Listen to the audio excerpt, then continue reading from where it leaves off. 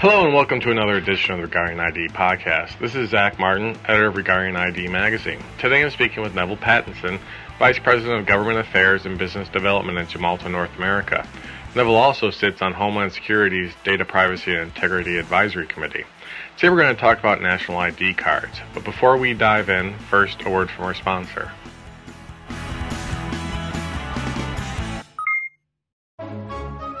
Picture a unique identity. Imagine that identity turning into one unique credential. Envision using that credential to enter facilities and log on to networks and applications. Diebold's Credential One solution mitigates the complexity and risks of managing multiple identities.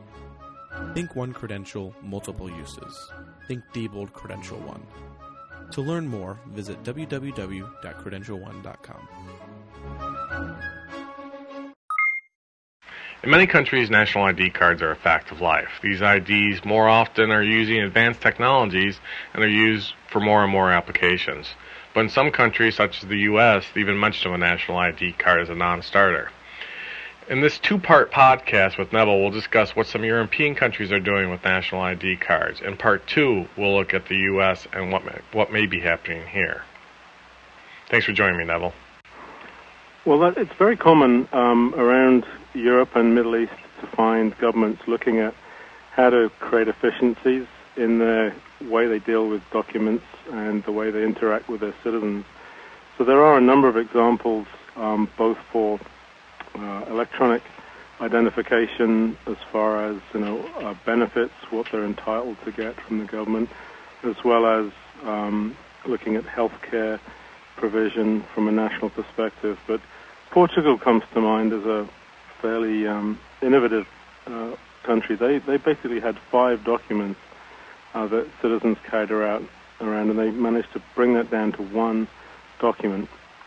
They put a lot of effort into how they reach out to the citizens as well by creating citizen shops where they have places in the mall that have got every government agency represented in the one place, allowing the citizen to come in and deal with all of the enrollments that they need to do and all of the benefits and all of the issues. So having a national ID card allows them to go in and authenticate and prove who they are to each department, etc. They can also go there and enroll and apply for the card in the first place. So eliminating multiple documents, bringing it down to one rooted, trusted credential within their country. Another one that is very well advanced is Belgium. Okay. Belgium has a lot of cards issued to their citizens, and that again is used for electronic authentication for e-government services, as well as for health benefits, also for tax, etc.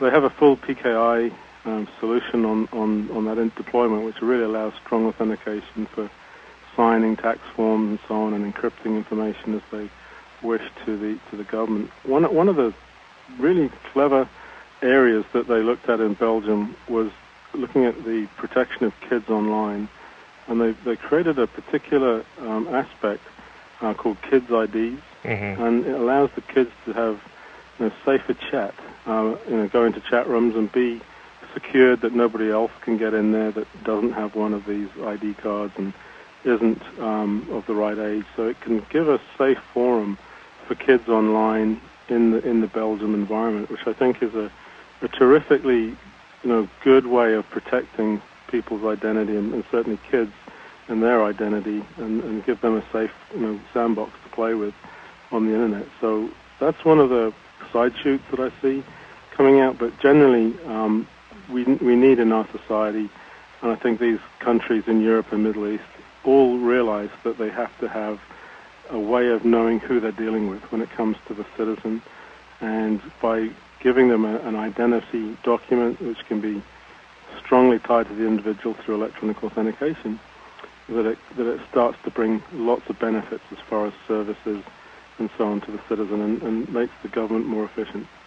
Now, are these IDs only used for access to government, or for identification for government services, or can they be used for identification to commercial services as well, or is that something that's coming? Or once you have an identification document in the hands of the citizen, which is trusted by, and founded on a government-issued credentialing scheme, then commercial organizations in some jurisdictions can now take advantage of that.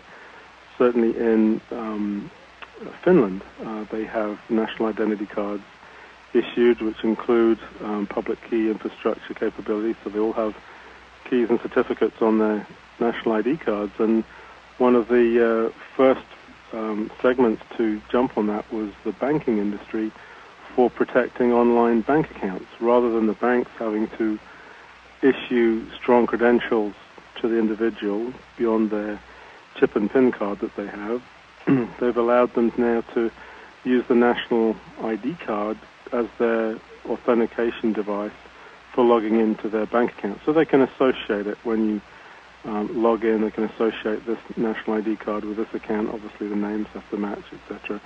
And that then seals the fact that you're the only person who's able to log into that, because you're the only one who can present that particular electronic credential and authenticate to it. So yes, I do see a wider use and take-up, and I think that's really where it comes. You know, there's a saying, build it and they will come. On that basis, if you build a national identity structure of identity within any country, then it's really a question of who can now take advantage of it. And I'm sure not just the government, but commercial organizations can find that as a way of verifying who you are when you're applying to open bank accounts or whatever it may be, applying for mortgages, whatever the scheme may be. You've now got a trusted credential that can be used by all these services, especially considering we need to present it in our real lives, day-to-day, handing it over or plugging it into a terminal in front of somebody, or also in our virtual online world where we need to present it through the bits and bytes of the internet to remote servers and services that we're trying to authenticate to. So without electronic, we still become very vulnerable. And with electronic credentials, we can really start to assure greater protection to the citizen of the security of their assets, as well as respecting and protecting their privacy. Thanks, Neville. We'll post part 2 later this week.